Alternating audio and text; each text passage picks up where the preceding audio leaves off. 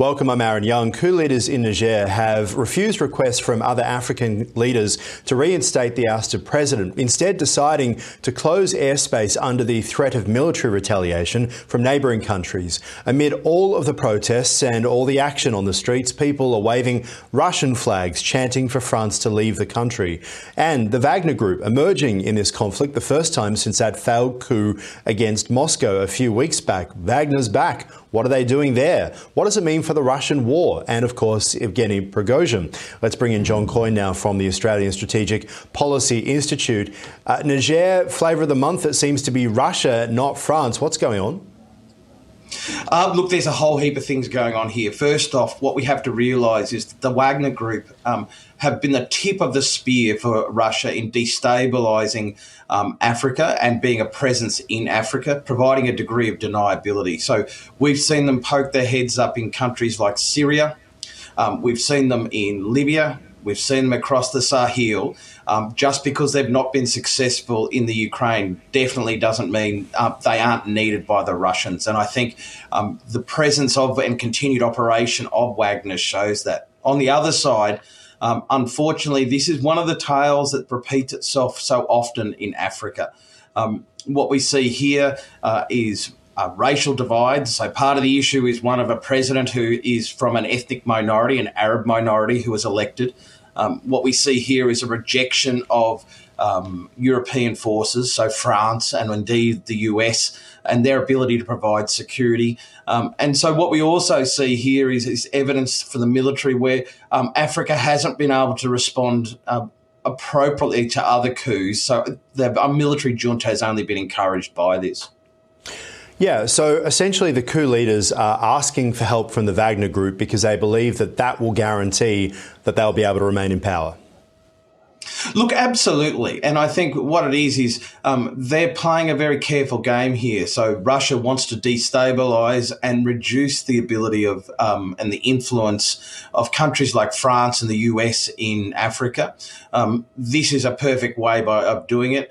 In some ways, it's a back to the future moment. So for those who are old enough to remember, this has that real Cold War feeling where proxy wars are fought across the world. Now, in Africa, this has always been the playground of great powers competing against each other using Africans in that process. What we're seeing here is military governments starting to spread across Africa. Look, we're certainly seeing the start of that. Again, and this has happened in waves.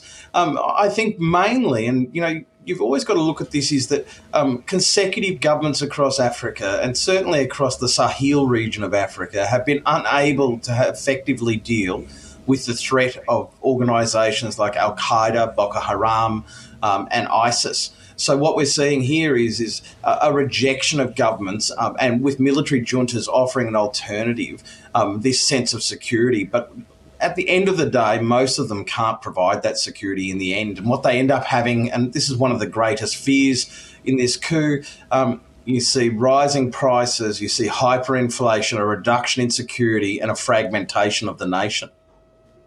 We've heard from Antony Blinken as the coup was taking place saying we're looking forward to some sort of return to democratic peace. There are plenty of university professors in Niger who are against this. There's always a lot of people such as yourself in positions in these countries. What are we hearing from the people on the ground about how they are feeling about this coup? Look, there's always a danger in trying to draw conclusions from disparate pieces of media coming out of a country. What we can say, though, is that many desperate people in Niger are looking for peace. Tens of thousands of people have died over the last decade in conflict with organisations like Boko Haram, AQ and ISIS. So in some sort of respect, a large proportion of the population welcome this. The military junta, it's always easy to blame, and the president who's been ousted is an ethnic Arab, so it's very easy for the rest of the population to isolate them. Third, and I think, this is one of those things which is there's a long history of colonialism in Africa, including in Niger. This is a rejection of the French by the general population. Now, will that result in better conditions for the people of Niger? I doubt it very much.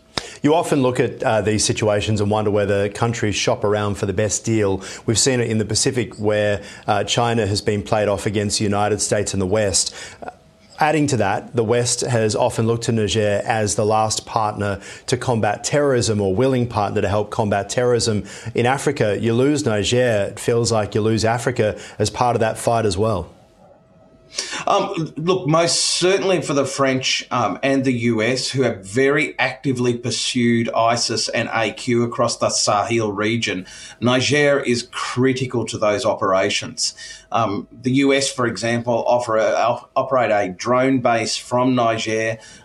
Without that, pursuing those terrorist groups will be increasingly more difficult, which is part of the, I guess, the irony of this situation is because the average person in Niger really wants peace, economic and social security. Now, to date, neither France or the US have been successful in completely eradicating and dealing with the threat of terrorism. But I think you would argue that neither will the Wagner Group nor the Nigerian military junta be able to deal with the problem on their own. So the Wagner Group, many heard about it the first time when Yevgeny Prigozhin marched his troops towards Moscow in this attempted coup a couple of weeks ago. But they've been quite successful in Africa. Can you talk to us about some of the Wagner Group's efforts in Africa? Look, they have been involved in a range of activities. They've certainly been the frontline response for the Russians in places like Syria, providing troops on the ground and support for Syrian authorities. They've been actively involved in countries like Libya in a range of different positions, including advisory type positions. I think the real amazing part of this story is that Prigozhin really has been able to challenge Putin. Yet his influence in Africa of his organisation is so critical to the Russians, so critical to Putin, that he's been able to survive and continue to operate without being punished, or certainly publicly punished. Yeah, what does it tell us about that relationship then between Russia and the Wagner Group, given the fact that what we've been told about the aftermath of that coup was that Yevgeny Prigozhin was heading to Belarus and that all of his soldiers from the Wagner Group were now part of the Russian military. How do you compare that to the news out of Niger that essentially the military leader of this coup has left Niger, headed across to Mali, where there is a favourable military dictatorship in place, and that they have then put him in touch with Prigozhin's people at Wagner that and now he will be relying on to keep him in power across Niger? What is the current status of the Wagner Group?